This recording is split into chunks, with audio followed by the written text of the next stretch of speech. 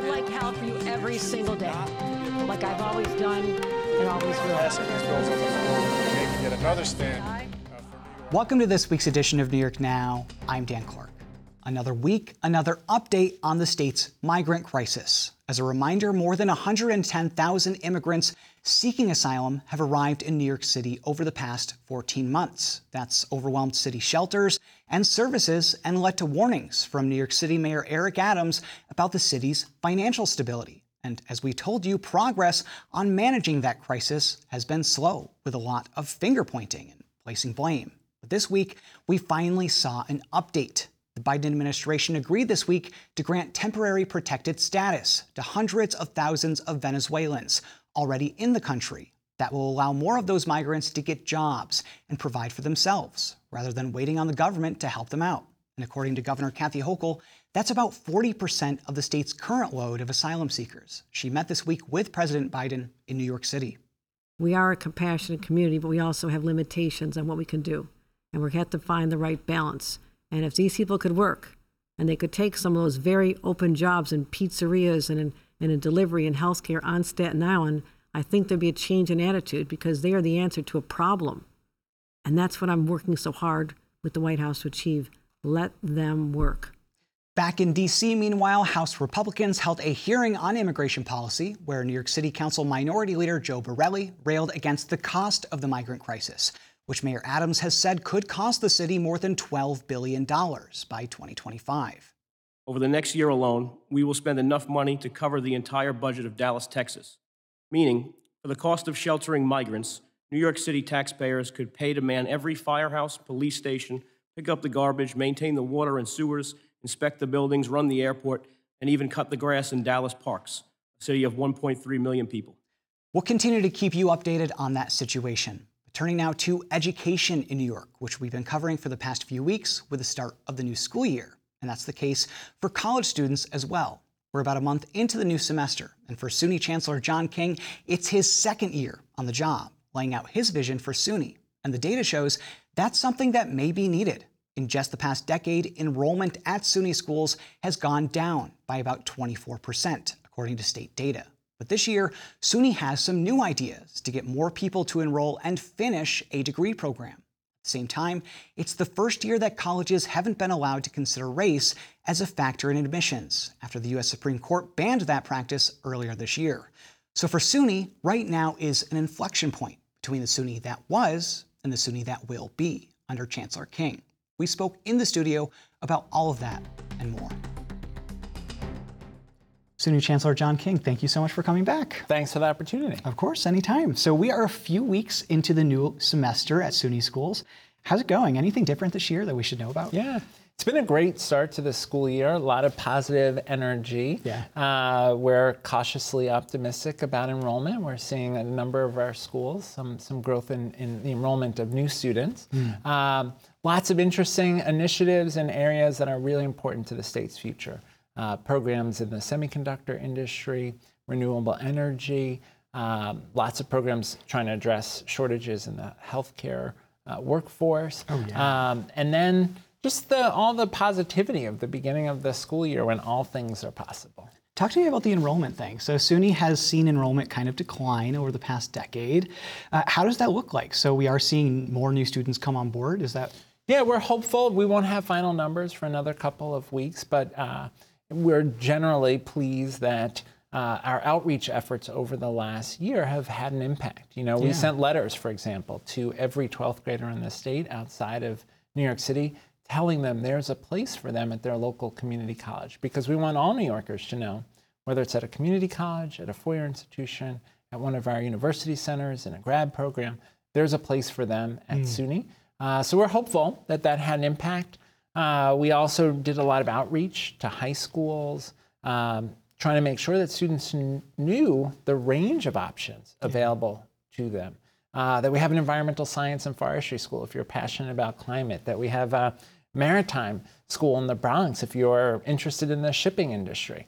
Sometimes students don't know about those options, maybe that are further from home, and we want them to be aware of those. The other thing we're working on is trying to make sure that the students who start finish, and investing in that. because of an investment the governor made last year with the legislature in a transformation fund, a $75 million transformation fund. We're investing in wraparound supports, better advising, transportation assistance, just-in-time financial assistance when students face a crisis, so we can help students complete. We're implementing a program called ASAP, which has been shown to double community college completion rates. Wow. And we are looking forward to seeing some great results as we scale that across the system. What's that program? Talk to me about that. Yeah, so ASAP was originally developed at the City University of New York.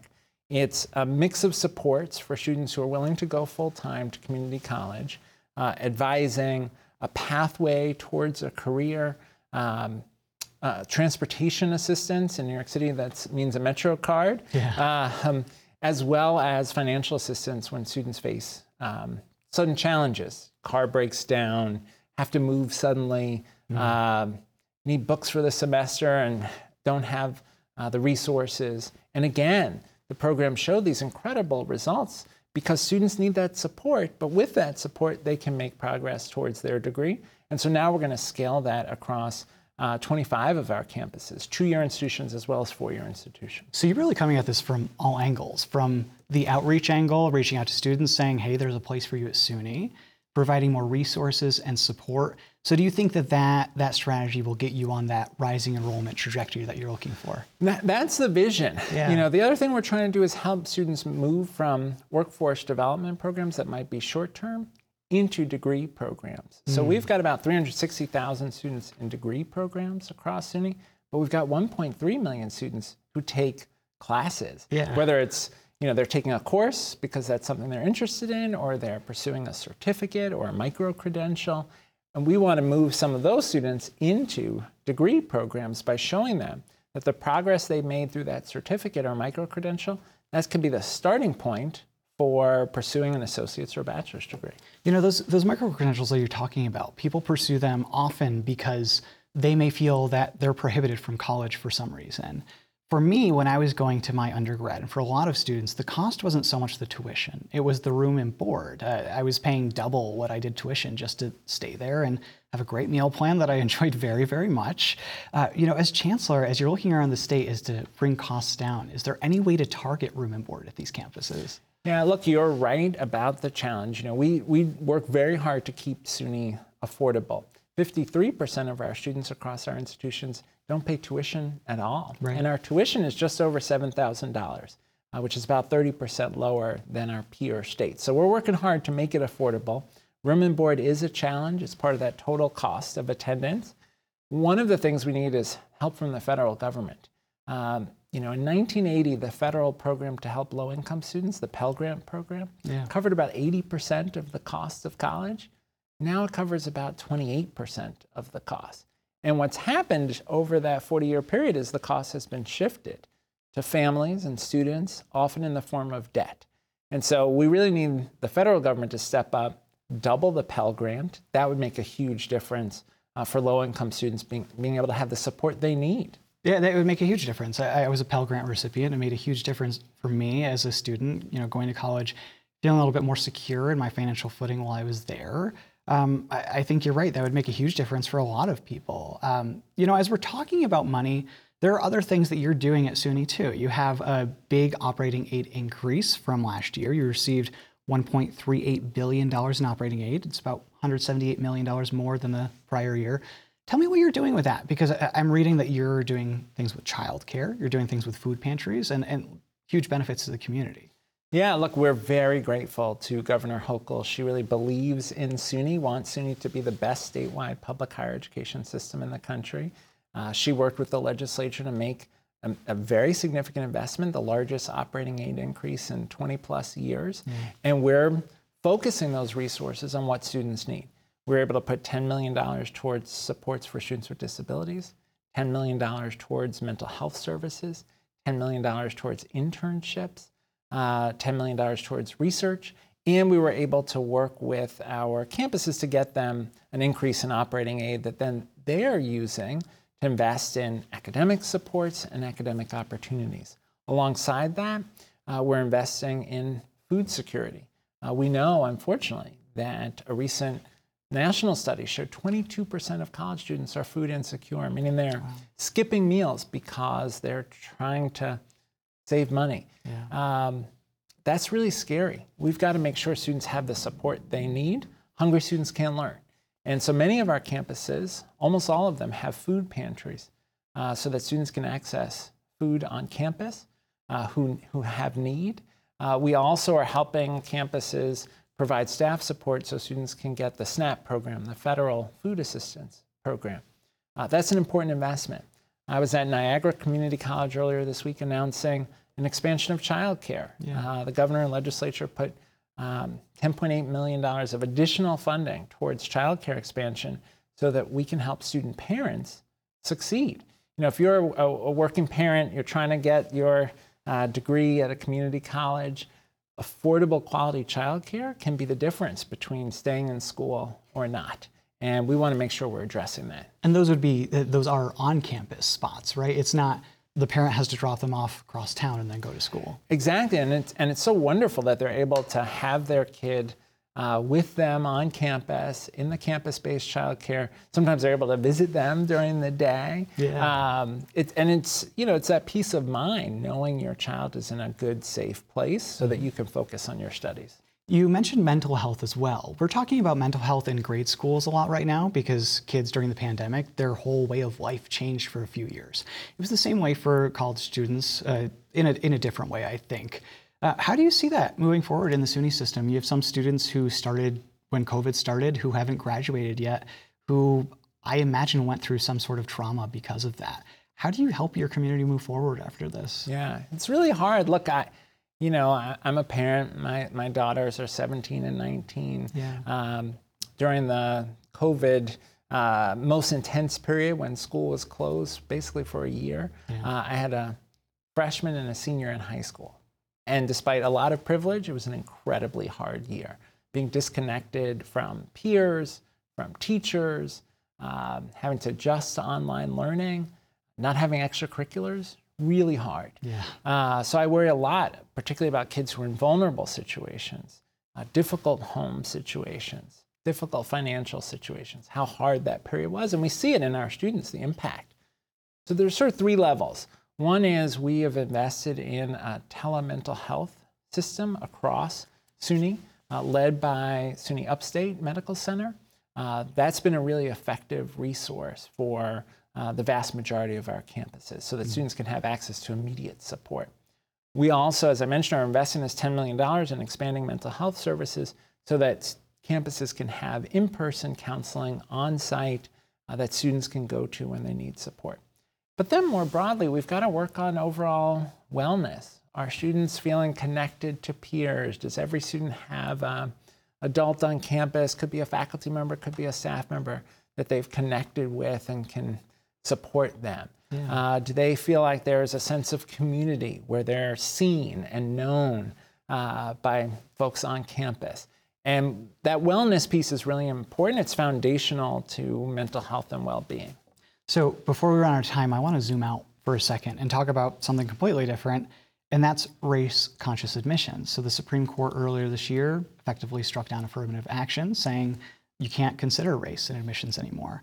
How does that change things for the SUNY system? I went to SUNY Albany, and my campus was incredibly diverse. And for me, coming from a predominantly white area of the state, it was incredible exposure that was incredibly beneficial to me. How do you move forward? Yeah, I mean, I love hearing that reflection on your experience. Diversity is so important to the learning experience for our students, to the intellectual community for our faculty and for our students. Yeah. It's a core value for SUNY. Taking away the tool of race-conscious admissions is going to make it harder for our most selective colleges in the country. And primarily for us, it's our university centers, our graduate programs, our medical schools. Those are the places where the decision will have the biggest impact. It's one less tool to maintain that diversity. That said, the Supreme Court was clear that there are race-neutral tools looking at low-income status. Is the student the first in their family to go to college? Is the student a veteran? Has the student overcome adversity in their neighborhood or school? Those you can look at, so you're advancing diversity. And the court said that you can look at what a student says in their essay about their own experience, the role that race may have played in their lives. And so we're going to continue to send the message to all of our campuses that we're going to use every legal tool available to advance our commitment to diversity, equity, and inclusion. How do you navigate that? Is it campus by campus? Does it come from SUNY Central? Is it really just a specialized case-by-case basis? Yeah, because we have such a range of offerings across our campuses, you might have a different approach to undergraduate admissions at one campus than you have to admission to the medical school or an engineering program at another campus. But we're trying to provide good guidance to all of our campuses on the tools available under the law. And all of our campuses share that commitment to diversity as a talent strategy. Our classrooms are better, the discussions are better, our ability to prepare leaders for diverse work environments, diverse communities is better if our campuses are diverse. Well, we'll be looking at that, and we'll have to check back in on it as the admissions process moves forward. SUNY Chancellor John King, thank you so much. Thanks for the opportunity. We'll keep an eye on SUNY as the school year continues. And staying now in education and mental health specifically, the decline in youth mental health has been labeled as the crisis of our time by the U.S. Surgeon General. And if you watch this show, you know that for mental health, there is no quick fix. Whether it's the pandemic, mass shootings, or climate change, the country's youngest generation has a lot on their minds. But research shows us there are ways to help. One of those ways is through after-school programs that engage children and let them express themselves in creative ways. In the Capital Region, one youth organization called Youth FX is doing just that, using civic engagement and art. Producer Catherine Rafferty has this story. Nestled in the south end of Albany, Youth FX is an organization that teaches youth how to create films. The organization has a focus on telling the stories of people of color from communities that have been historically underserved and in need of opportunities for training in digital media technology. It has grown over the last 16 years from a summer program to year-round after-school programming. Jaslyn Garousing, a student who participated in the summer program last year, says it's important for youth stories to be heard. It's a very open space, so being able to talk to people who do understand that art is like a healing tool. We're not only what they think of us. We're creators, we're artists, we're filmmakers, we're the next generation. It's important for our stories to be told, and because our voices matter. And we should be in charge of our future. Making films and community creates a welcoming and free space for youth to express themselves, says co-founder Balwin Suchek. I think we underestimate the amount of time that young folks spend in their day stifling who they really are, so that they have to kind of put on like a facade or perform for a particular kind of, teacher or class, or, they're trying to get good grades. Like there's all these pressures, and it's like, where do they get to just kind of let their shoulders down and relax, And I think art and artistic practice is really, for me, at the core of that is for us to just be able to kind of express it. And I think film is really, an incredible medium for that. Suchek also sees art making as a way to process through experiences that are often difficult to talk about. Living in a community, in a city, in spaces that are highly under-resourced and have been systemically, disadvantaged for decades, centuries. I think what we see a lot of is safety issues, and that across all realms of what that means: personal, community, family. Gun violence is a really big issue. Addiction is a really big issue.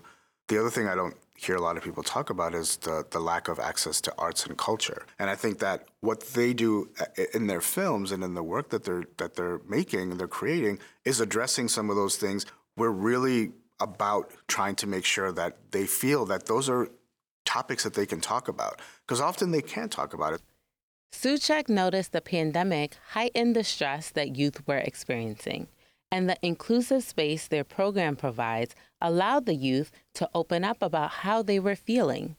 He called Dr. Caroline Sharkey, visiting assistant professor at UAlbany School of Social Welfare and former teacher at the Albany Free School, to be a trauma-informed consultant for the organization. So trauma-informed is a framework. And it's an idea that there are key principles that can outline the ways that any space and any place that we interact with others can be responsive to what's going on in their lives. But responsiveness doesn't necessarily mean direct treatment.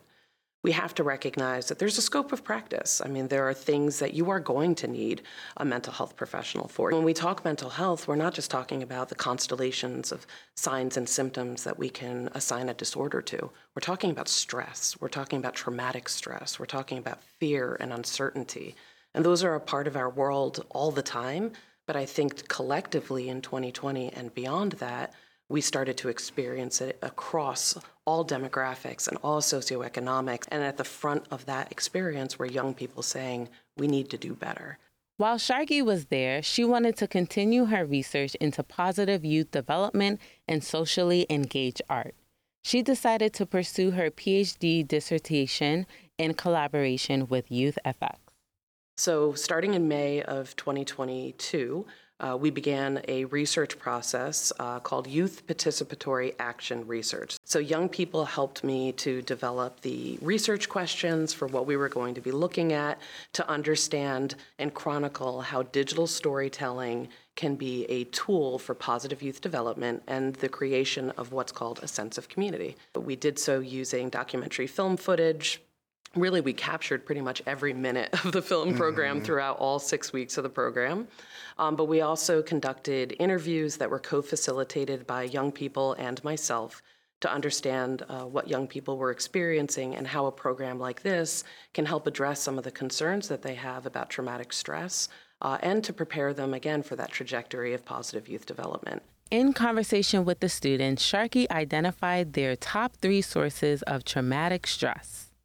The first was community violence, the second was economic insecurity, and the third was adultism. Adultism is a social bias towards adults, the needs, the interests, the voices of adults.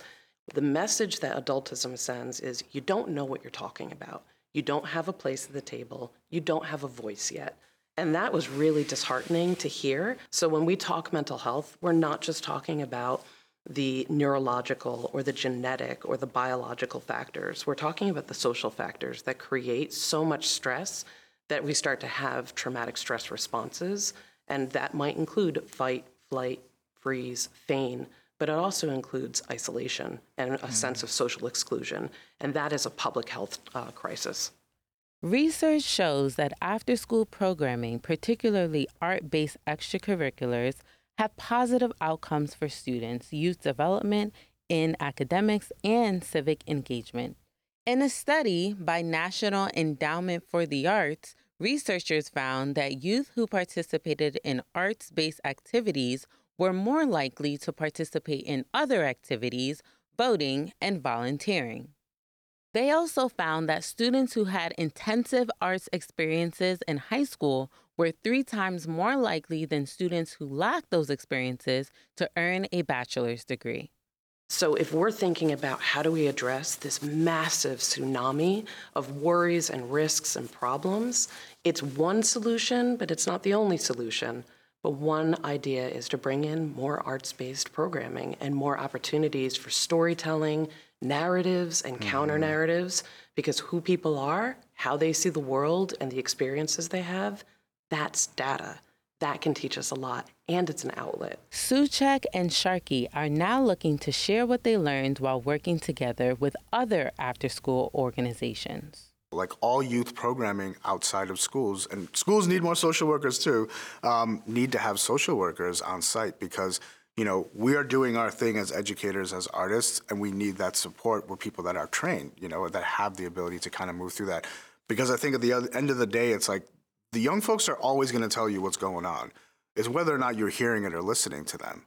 Sharky says organizations can work to create a safe space for youth by acknowledging trauma and its impact. Understanding that trauma is real, what the signs and symptoms of traumatic stress are, and that there are multiple paths for healing and recovery. We can't always guarantee that safe spaces are going to be safe, but we can guarantee respect and inclusion. and we can build towards an enhanced sense of safety so that young people, or anyone for that matter, can know and trust that that's a space that they can be who they need to be. I've worked with young people for the better part of 25 years, and it is really heartwarming to know that there's an organization that truly invests in the notion, the simple notion, that young people innately have agency. And it sounds really straightforward, but unfortunately, a lot of youth-centered programming doesn't really embrace that concept. And for social workers, it's really important that we bring this notion and we bring this sense of resiliency and resistance, and then youth-driven empowerment to the forefront so that we can start to think beyond risk factors and protective factors and start to think about the ways we can engage communities. And we have more resources on youth mental health online. We'll link to them along with this week's show on our website. As always, that's at nynow.org. We'll see you next week. Thanks for watching this week's New York Now. Have a great week and be well.